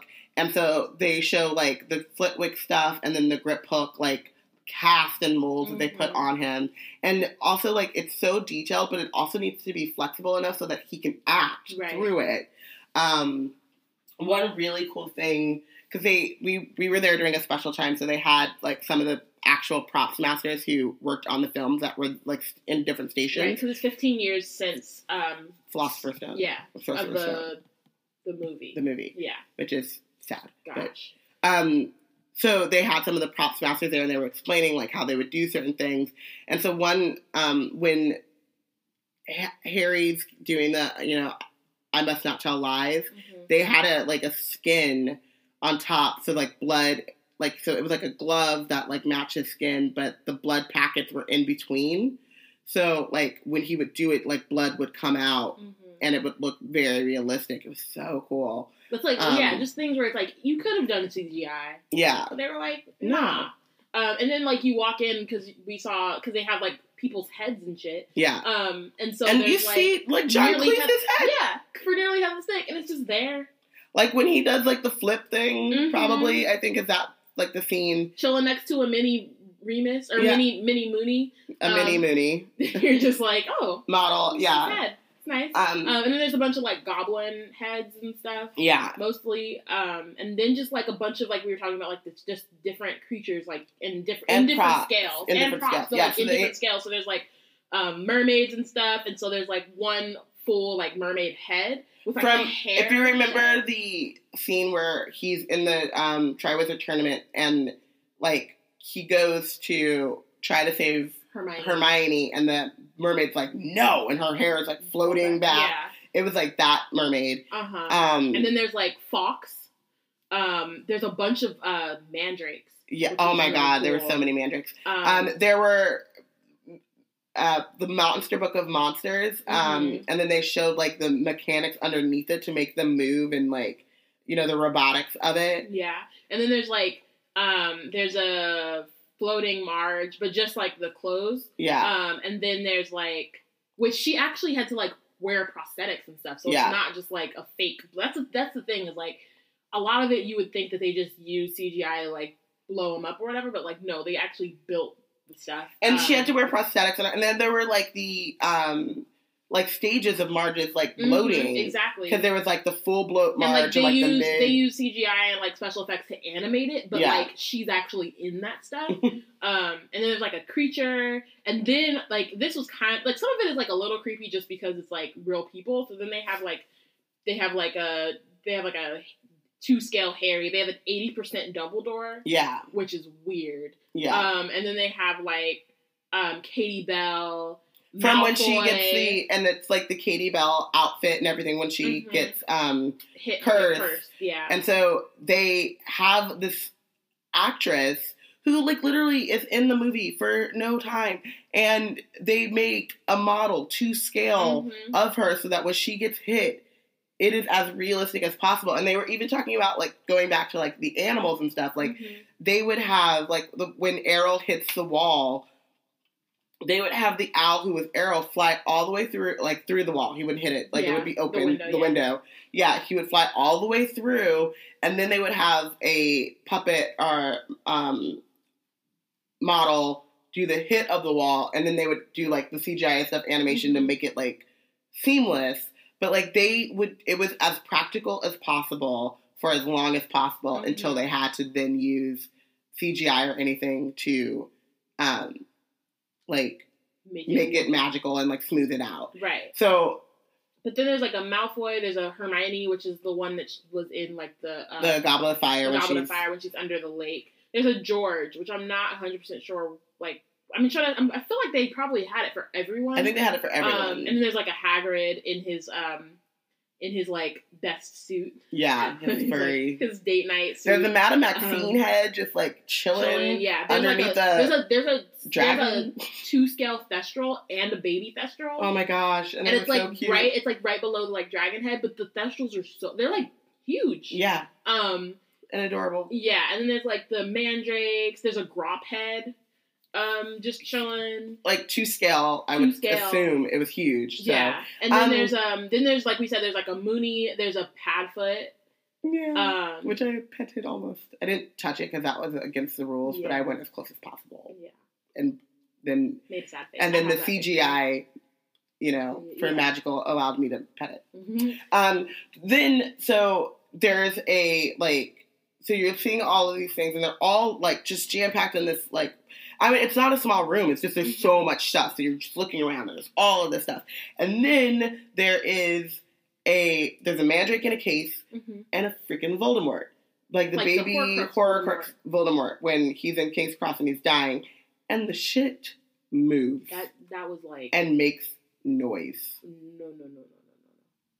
And somebody else, there were other people who were there and watching they were looking, so we turned away from Padfoot and saw it, and we were like, nope. Nope. Just walked right by it. We were like, absolutely not. Do not want. No. There's also a Hedwig that moves, and that was way less creepy. Yes. And then you walk in and you see the full Buckbeak. Yeah. There was an Aragog, too. There was a huge Aragog, it was all right, Ron, you have a point. Yeah. I don't want no part of that. And there's a basilisk head and the skeleton, too. And they have, a thing hanging out of the basilisk tongue, like food. Why, y'all? Because they have twisted senses of humor or something, and they can. And then there's a full Buckbeak, which actually, it didn't move when we were there, but it does move, because they talk about how, this was, the final Buckbeak, but they had actually built a Buckbeak with, 6 legs, and, I guess it was just too cumbersome or something, and it didn't, or maybe Joe was just could you imagine, building all that, and Joe's that's not what that looks like, go, no. So they do a lot of that stuff, with an actual, Buckbeak robot, and then they, do CG, because some of it, it's, they can't actually pull it and make it get up and, come, but then, so, the part where they're trying to, free him, and they're like, come on, Buckbeak, and, pulling on the thing, they're, actually pulling on a real... And that's also, model. When you think about, the acting, when you talk to people who've acted, with a lot of CGI and stuff, and they say, and then you have to, imagine, but you're looking at a dude with a tennis ball, but you have to see this whole scene, and not to say that it, that you can't give convincing performances that way, because people do all the time, but how much better is the acting when you're pulling an actual Buckbeak and you can see it, especially when it's Hogwarts is so magical and there's these creatures are so different. And I think the other thing is especially when they're kids, so that was the other thing that's kind of cool, especially going back to the directors talking and stuff about how they were teaching while also having them act. So we joke about Ron's A+ acting in Chamber of Secrets and Hermione's over enunciation or whatever, but they did so much to make it easier on them so that they could get better. Instead of being here's this tennis ball, you just gonna have to figure it out. And also, so they showed, there's a video, if you get the digital guide, we have the digital guide, so there's all of these, extra things, because it's a self-guided tour, but you can, you're at stop number 11, and then you can, play this video. And they showed Daniel's, reading of when he, auditioned, and he's a great actor, even as a little kid, he's a good actor, but he's 10 or something, 9 probably when that was being auditioned, because he's 10 when we start the movie. And so they did get they talk about too how these these kids become really great actors and fine actors, and and the thing I always give the kids credit for too is Daniel Radcliffe is always I went to the best acting school on earth. I was acting against Alan Rickman and Dame Maggie Smith, you know what I mean? Obviously I got extra, I went through this intensive, and so I greatly improved because of that. So they're not ignorant of all of that stuff, but they definitely did really help them along by saying oh, don't imagine a Buckbeak, we'll build you one. Yeah. And it looks amazing. Yeah, and then there's so then after that you go and you see you're entering Diagon Alley. So there's a smaller scale Gringotts. Yeah. There's these cauldrons that are kind of stacked up. There are what's it called? Newspapers wanted. Have you seen this wizard? Have you seen this witch? There's a Daily Prophet thing, and then there's a huge Gringotts. Yeah. And so this was the next moment of where turning I was around. of me being like, Robin. Because then there's this huge Gringotts, right? And it's facing kind of like, so when you turn the corner after Buckbeat, it's you're kind of already facing it, right? Yeah. So your back is kind of to... But you're like looking at it, you're like, you're looking at it because it's like huge. And you're like, this is amazing. Yeah, and it's the entrance to Gringotts. So however they designed this, and which is even more amazing too, because like this isn't in a place built to be an exhibit. Mm-hmm. It's a working studio that they just were like, okay, lots J and K we're making into this exhibit now because we have all this stuff. So I'm so glad they didn't destroy this stuff. Right. Just because also like all of that work. Mm-hmm. It'll make it so much easier when they do an adaptation. When they redo it. Yeah, when we do our adaptation, we can like rent a lot of stuff that they've already done. Y'all. Really liked your Buckbeat. Can we have him? Yeah. So the way, but I don't know, like the way that they have it, so you just your back is to Diagon Alley. You're not seeing the whole thing. Yeah. So you turn. That was my next audible gasp. God. Because again, I'm in front of Robin, and I'm just like, okay, this is awesome. I took my pictures, and then I turned and I was like, it was that. I feel like that, and then the one after that, was like, yeah, because there were two more. Those two were like the biggest, where it was just like, I'm in like Diagon Alley. Yeah, I'm going to Hogwarts. It's freaking like insane. Yeah, and so then you also have to think about like we see like the final Diagon Alley because they have like the and like these are Weasley Wizard Weezes. Scale either. Yeah, they're like they're smaller. But we have like the Weasley Wizard Weezes with like the hat and stuff. So obviously like that and it moves. Which I think I've already posted on Instagram. I might not have posted it. You'll get all of these things. Yeah. But so you have that, and then you have Madame Mawkins and Thorin Fortescues and stuff like that. But you have to and Ollivanders. But you have to remember that like the Weasleys didn't have a shop there before book 6. So that's like they built this, and then they built on top of it. Mm-hmm. And my God. And so they have a magical menagerie. They have like all of it. All of it. So we tried to take a picture. The one thing too is like, so it's a working studio, and they told us this before, but like the lights are starting to burn out. So the lights do kind of weird fluctuations where they'll be bright and then they won't be bright. So we're trying to take pictures, and some of them aren't great. Yeah. The lights go out or are flickering or whatever. Mm-hmm. But there's a Flourish and Blot. There's a Flourish and Blot. And there's an Ilops Owl Emporium. Then at Quidditch Supplies, there is a firebolt that is moving and flying in the window. The puking pasties at the Weasleys Wizard Weezes is like a whole display of like continuously puking pasties, which I can't barely. I'm gonna remember it from the movie, but like they like pass by it. Like it's not the amount of detail and stuff that they put into something that is not at all like prominent on screen, which shows you like the things that are prominent on screen. My God, right. But like they didn't spare anything for any part of like they built this freaking magical world, and it is all magical. Yeah. So then you go, and then there's like all this artwork. So it's like seeing kind of like the designs for stuff. So you see like drawings, conception art, and then there's like actual like scales and like models. So there's one of Hogsmeade. And there's all these paintings and stuff that like I want and need. Yeah, they're all like conception art, but they're all like they're beautiful, and they should be like there's one of Voldemort holding baby Horcrux Voldemort, and I was like, I want that in my house. There's there's one of Professor Sprout like pulling out a mandrake. There's one which like this one made me sad because like one it's super beautiful, but then I'm like, and it didn't make it into the movie. It's Dumbledore's funeral. Yeah. And then there's, like, this Thestral with its wings going up super high. It's, like, beautiful. There's 2 dragon ones. There's, like, there's the Horntail, and then there's the one coming out of Gringotts. Yeah. There's, like, the Whomping Willow. There's a Buckbeak. There's Marge floating out of Privet Drive, which is kind of cool. Yeah. So then they have, like, white card models, which I want to, like, I feel like I've seen white card models before, and they've always been like, oh, wow. But, like, I was like, okay, I need to pick up this hobby and, like, learn how to do this because this is amazing. The cart at Green Gots, the Burrow, the Lovegoods house, the printing press at the Quibbler's printing press at the house, Shell Cottage.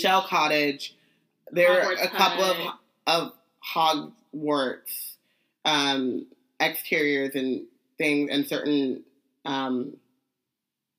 different perspectives of it. Hagrid's Hut. There's like the Beauxbaton carriage, the Durmstrang ship. So then you go through that. And then, my God, the full model of Hogwarts that they used for all of the exterior shots. So it's not to scale, obviously, because that's a castle, but it's huge. And we tried to get pictures, but again, it was fluctuating. Also, the lights were like all the way around. Yeah. So like anywhere that you tried to get a picture, there was a front light, back light situation. It's not great. But we still got a bunch of them. And then my phone was like, okay, girl, you took way too many pictures. You ain't got no space. But the grounds, you don't see Hagrid's Hut. Yeah, or the Quidditch. Or the Quidditch pitch, but the rest of it. And then there's, like, it's so detailed, and there's, like, owls in there, and, like, there's... And there are a bunch of lights, and, like, like, in there, so it looks like, you know, lights on in rooms, and lights on in, like, corridors or whatever, and there's like bridges. The greenhouses. Yeah, oh my gosh, the greenhouses. Freaking, it's, like, amazing. There's a cemetery, like, there, and, like, so it's like a 360, so you have to walk around the whole thing, and it's beautiful. It's beautiful. It's Hogwarts. It's so amazing. It is. It's like steeples and. Yeah. So that was like, and then that was in, and then we went and spent money, and I got Harriet the Dragon. She got Harriet the Dragon. The shop was really great. So there had again like. The 9 3/4 shop that we went to in King's Cross, they had sections. So there was like you walk in and there's like a Hufflepuff Ravenclaw section. It's kind of smaller. And then like the Gryffindor, Slytherin sections are kind of bigger, which makes sense. But they had like Quidditch gear for Gryffindor that they don't have for Ravenclaw. They just had like a Ravenclaw athletic Quidditch shirt, which we got. But they also have like they also have the sweaters. Yeah. That they wore in like Quidditch. You could buy the Quidditch sweaters. And then there are like crew necks. And then there's so many pillows, stationery. So much stationery. Journals that like look keychains, old. And, pins, pencils. You could buy like sterling silver shit too, and like obviously the Cursed Child books. Yeah. But can we just have a section about the wands? Yes. You can buy almost anyone's wand. Cedric Diggory's wand. Pavarti Patil's wand. If Pavarti is your jam, you can get it. I got a Luna wand. But it wasn't just like, you go certain places and they're like wood, beautiful. They're not like the ones, like the light up plasticky ones that you can buy at Target, which like those are cool. I have my Harry wand. You guys bought me and it's awesome. And but like this is like amazing. And like the guy, so I bought like Luna's wand and he was like, okay, you have to be very careful because these are prone to break off because they're very fragile. And if you drop it, it might break. And like the fact that like, I'm like, oh my gosh, like I have to be very careful because this is like a handcrafted wand. And like Sirius's wand was gorgeous. I like was fluctuating a lot between Sirius. I actually think Sirius's wand was better than Luna's, but it's Luna. So, who else? Like Draco Malfoy, Lucius Malfoy, Narcissa Malfoy. Bellatrix's wand looks like a gun. It's like curved in this creepy way that is like totally Bellatrix. Yeah. There's just so much stuff, and then it's like to the point where like then you're like, okay, what am I actually gonna get? You're overwhelmed. They have Holyhead Harpy shirt, Chudley Cannon shirt, the Ireland team, the Bulgarian national team. Yeah, they have. Then they have like a whole candy section. So I got a chocolate frog and I ate it. It was awesome. It was huge. So like you go. I still have my chocolate frog, Hardee's, but we went to Hardee's and we got I got a chocolate frog from there, and that's more of the That's more the one that they used to have at the concession stands in the movie theaters. Where, you have Bertie Bott's and you have little thin. It's thin. It has little plastic sleeve. And you get a card and it's cute, but it's all Professor. So I got Madam Pince. But then I get I go to the studio tour and it's the actual box that they have. It's a huge chocolate frog. It's substantial. And then I got Salazar Slytherin, TM, because everything's trademarked. Yeah, so it's just it's really great. Yeah, and then I got my Cursed Child book because I'm gonna try to get it signed tomorrow if we can. And then also I was they're everywhere. I was I'm gonna get it when I get back, but I was might as well just get it. Yeah, the thing that I love too about buying books is that books cost what they cost. They're on there. It tells you the UK, US, Canadian currency. It's all gonna be the same. You're not. Yeah. So I was really wanting to get a robe, but when I saw the cloaks, they are the same or similar quality to what they have at the Wizarding World of Harry Potter, because I met someone else who had a robe and it was from the Wizarding World, and so I was okay, because of the way my bank account is working right now, plus the exchange rate, plus my suitcase, and the fact that I cannot fit a robe in there, I'll wait and get it in America, where I don't have to have all those problems. But they had every robe. They had sweaters, cardigans, ties, headbands. So if you wanted to cosplay your heart out, you could totally do that and get that stuff. They had they have these puppet owls. Yeah. Where you put your hand up and there's a little stick and you twist it and then the head moves and then you can also press the wing and it makes noise. Yeah. But it was Ami, but then I was she's getting a little bit older and she wouldn't appreciate it as much as Yeah. But it was also it was still really they're cool, still though. They're obviously they're mass produced, but they were well done and well made. And so it was even Harriet, I'm looking at her and it's a stuffed animal, and she's mass produced, but she looks great. And like a Hungarian hornbill. Literally, it's really funny because I was okay, I think I got everything I want. And literally, as soon as one came out, I saw the dragons, and I was oh, dragons! But also, there were a lot of dragons. There was Norbert coming out of an egg, which was I didn't get that one because it's coming out of an egg and it's big head. It's not. And you would only know it was Norbert if she got the Hungarian horntail. Of course, I did. With the mouth wide open and the eyes it's a grown dragon. I mean business. It's a grown dragon. We need grown dragons to fight white supremacy, not ones coming out of eggs. They're not ready yet. But I'm saying there was not a no. I think there was only Cornish green. I don't think so. I mean, I saw this Welsh one green. and I was boom. I didn't really look through. I know. But I think this was the only one, and then and then Norbert. Norbert was cute though. Yeah. Totoro was what did you just bring home? Because we're sharing room, and Totoro is not doing his job protecting me from Harriet. But Harriet's chilling. Harriet's chilling, and I don't uphold white supremacy, so we're good. Or I don't do it on purpose if I do.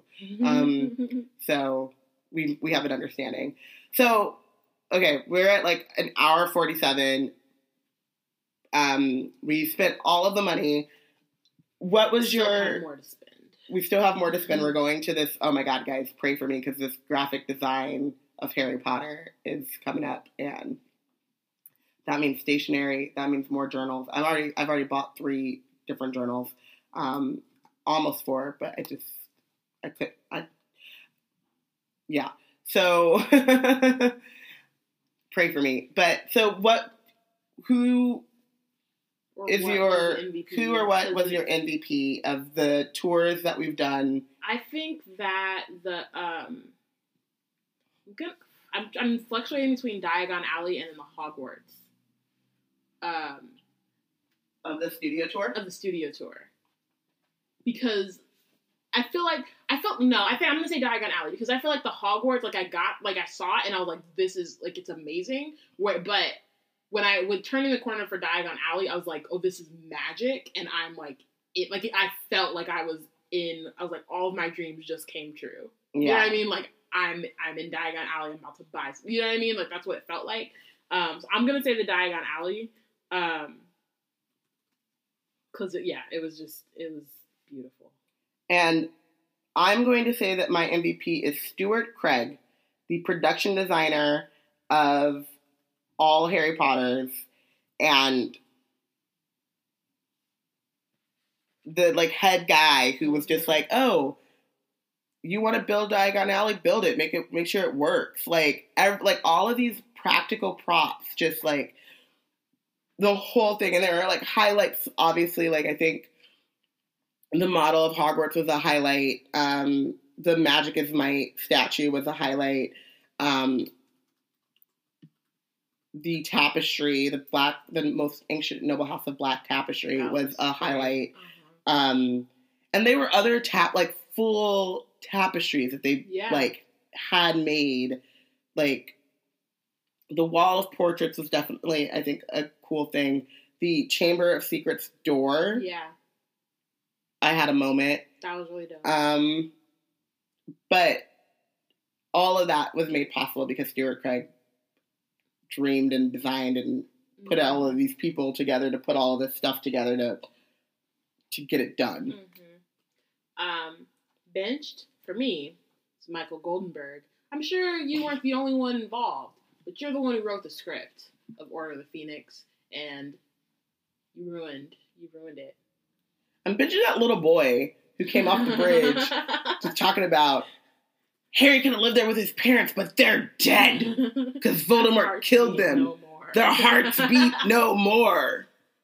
Little boy, some of us are feeling things here, and you need to be more careful with your language. Man.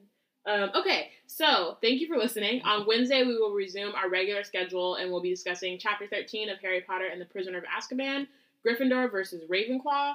Before that, go Ravenclaw, go. Yeah. Yes, but also we know what's going to happen. Before that, you're going to get our spoiler-heavy Cursed Child episode. So stay tuned for that. If you haven't read it, or if you plan on reading it, or plan on going to see it, it's a podcast. You can go back and listen to it later.